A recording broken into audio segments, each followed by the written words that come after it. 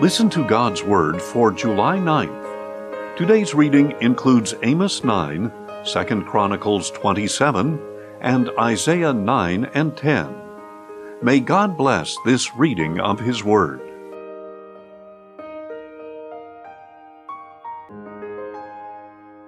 Amos 9. I saw the Lord standing beside the altar, and He said, "Strike the tops of the pillars so that the thresholds shake. Topple them on the heads of all the people, and I will kill the rest with the sword. None of those who flee will get away. None of the fugitives will escape. Though they dig down to Sheol, from there my hand will take them. And though they climb up to heaven, from there I will pull them down. Though they hide themselves atop Carmel, there I will track them and seize them. And though they hide from me at the bottom of the sea, there I will command the serpent to bite them. Though they are driven by their enemies into captivity, there I will command the sword to slay them. I will fix my eyes upon them for harm and not for good.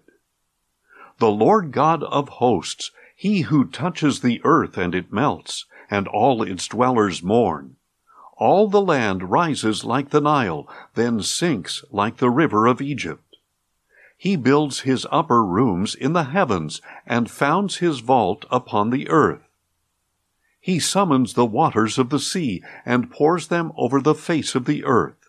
The Lord is His name. Are you not like the Cushites to me, O children of Israel? Declares the Lord. Did I not bring Israel up from the land of Egypt, the Philistines from Caphtor, and the Arameans from Kir? Surely the eyes of the Lord God are on the sinful kingdom, and I will destroy it from the face of the earth. Yet I will not utterly destroy the house of Jacob, declares the Lord. For surely I will give the command, and I will shake the house of Israel among all the nations, as grain is sifted in a sieve, but not a pebble will reach the ground. All the sinners among my people will die by the sword. All those who say, disaster will never draw near or confront us. In that day I will restore the fallen tent of David. I will repair its gaps, restore its ruins, and rebuild it as in the days of old, that they may possess the remnant of Edom, and all the nations that bear my name, declares the Lord, who will do this. Behold, the days are coming, declares the Lord, when the plowman will overtake the reaper, and the treader of grapes the sower of seed. The mountains will drip with sweet wine, with which all the hills will flow. I will restore my people Israel from captivity. They will rebuild and inhabit the ruined cities. They will plant vineyards and drink their wine. They will make gardens and eat their fruit. I will firmly plant them in their own land, never again to be uprooted from the land that I have given them, says the Lord your God. 2 Chronicles 27. Jotham was 25 years old when he became king, and he reigned in Jerusalem 16 years. His mother's name was Jerusha, daughter of Zadok. And he did what was right in the eyes of the Lord, just as his father Uzziah had done. In addition, he did not enter the temple of the Lord, but the people still behaved corruptly. Jotham rebuilt the upper gate of the house of the Lord, and he worked extensively on the wall at the hill of Ophel. He also built cities in the hill country of Judah and fortresses and towers in the forests. Jotham waged war against the king of the Ammonites and defeated them, and that year they gave him 100 talents of silver, 10,000 cores of wheat, and 10,000 cores of barley. They paid him the same in the 2nd and 3rd years. So Jotham grew powerful because he ordered his ways before the Lord his God. As for the rest of the acts of Jotham, along with all his wars and his ways, they are indeed written in the book of the kings of Israel and Judah. He was 25 years old when he became king, and he reigned in Jerusalem 16 years. And Jotham rested with his fathers, and was buried in the city of David. And his son Ahaz reigned in his place. Isaiah 9. Nevertheless, there will be no more gloom for those in distress. In the past, he humbled the land of Zebulun and the land of Naphtali. But in the future, he will honor the way of the sea, beyond the Jordan, Galilee of the nations. The people walking in darkness have seen a great light. On those living in the land of the shadow of death, a light has dawned. You have enlarged the nation and increased its joy. The people rejoice before you, as they rejoice at harvest time, as men rejoice in dividing the plunder. For as in the day of Midian, you have shattered the yoke of their burden, the bar across their shoulders, and the rod of their oppressor. For every trampling boot of battle and every garment rolled in blood will be burned as fuel for the fire.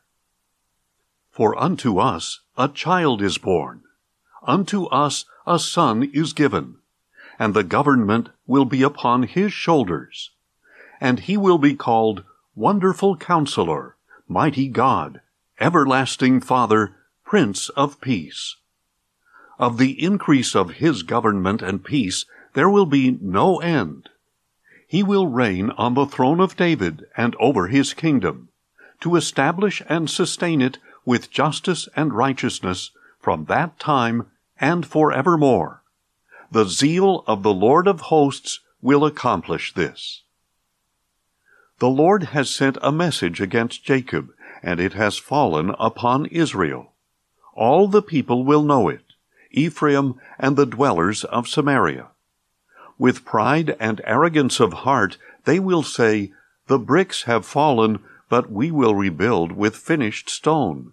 The sycamores have been felled, but we will replace them with cedars. The Lord has raised up the foes of reason against him, and joined his enemies together. Aram from the east and Philistia from the west have devoured Israel with open mouths. Despite all this, his anger is not turned away. His hand is still upraised. But the people did not return to him who struck them. They did not seek the Lord of hosts. So the Lord will cut off Israel's head and tail, both palm branch and reed, in a single day. The head is the elder and honorable man, and the tail is the prophet who teaches lies. For those who guide this people mislead them, and those they mislead are swallowed up. Therefore the Lord takes no pleasure in their young men. He has no compassion on their fatherless and widows. For every one of them is godless and wicked, and every mouth speaks folly. Despite all this, his anger is not turned away. His hand is still upraised. For wickedness burns like a fire that consumes the thorns and briars, and kindles the forest thickets, which roll upward in billows of smoke. By the wrath of the Lord of hosts the land is scorched, and the people are fuel for the fire.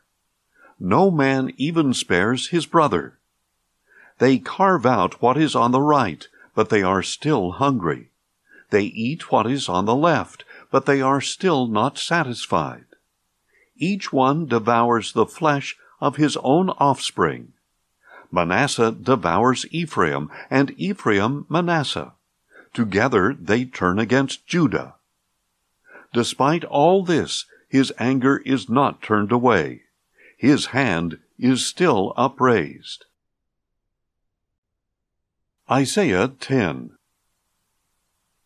Woe to those who enact unjust statutes and issue oppressive decrees, to deprive the poor of fair treatment, and withhold justice from the oppressed of my people, to make widows their prey, and orphans their plunder. What will you do on the day of reckoning when devastation comes from afar? To whom will you flee for help? Where will you leave your wealth? Nothing will remain but to crouch among the captives or fall among the slain.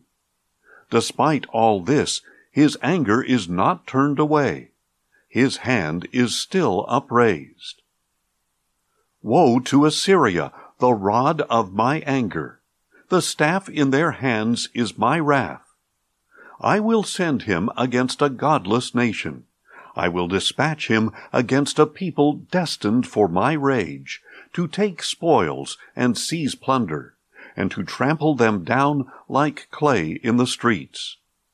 But this is not his intention, this is not his plan.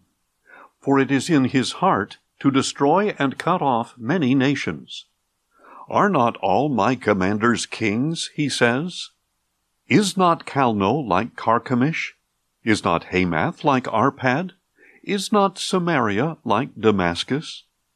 As my hand seized the idolatrous kingdoms whose images surpassed those of Jerusalem and Samaria, and as I have done to Samaria and its idols, will I not also do to Jerusalem and her idols?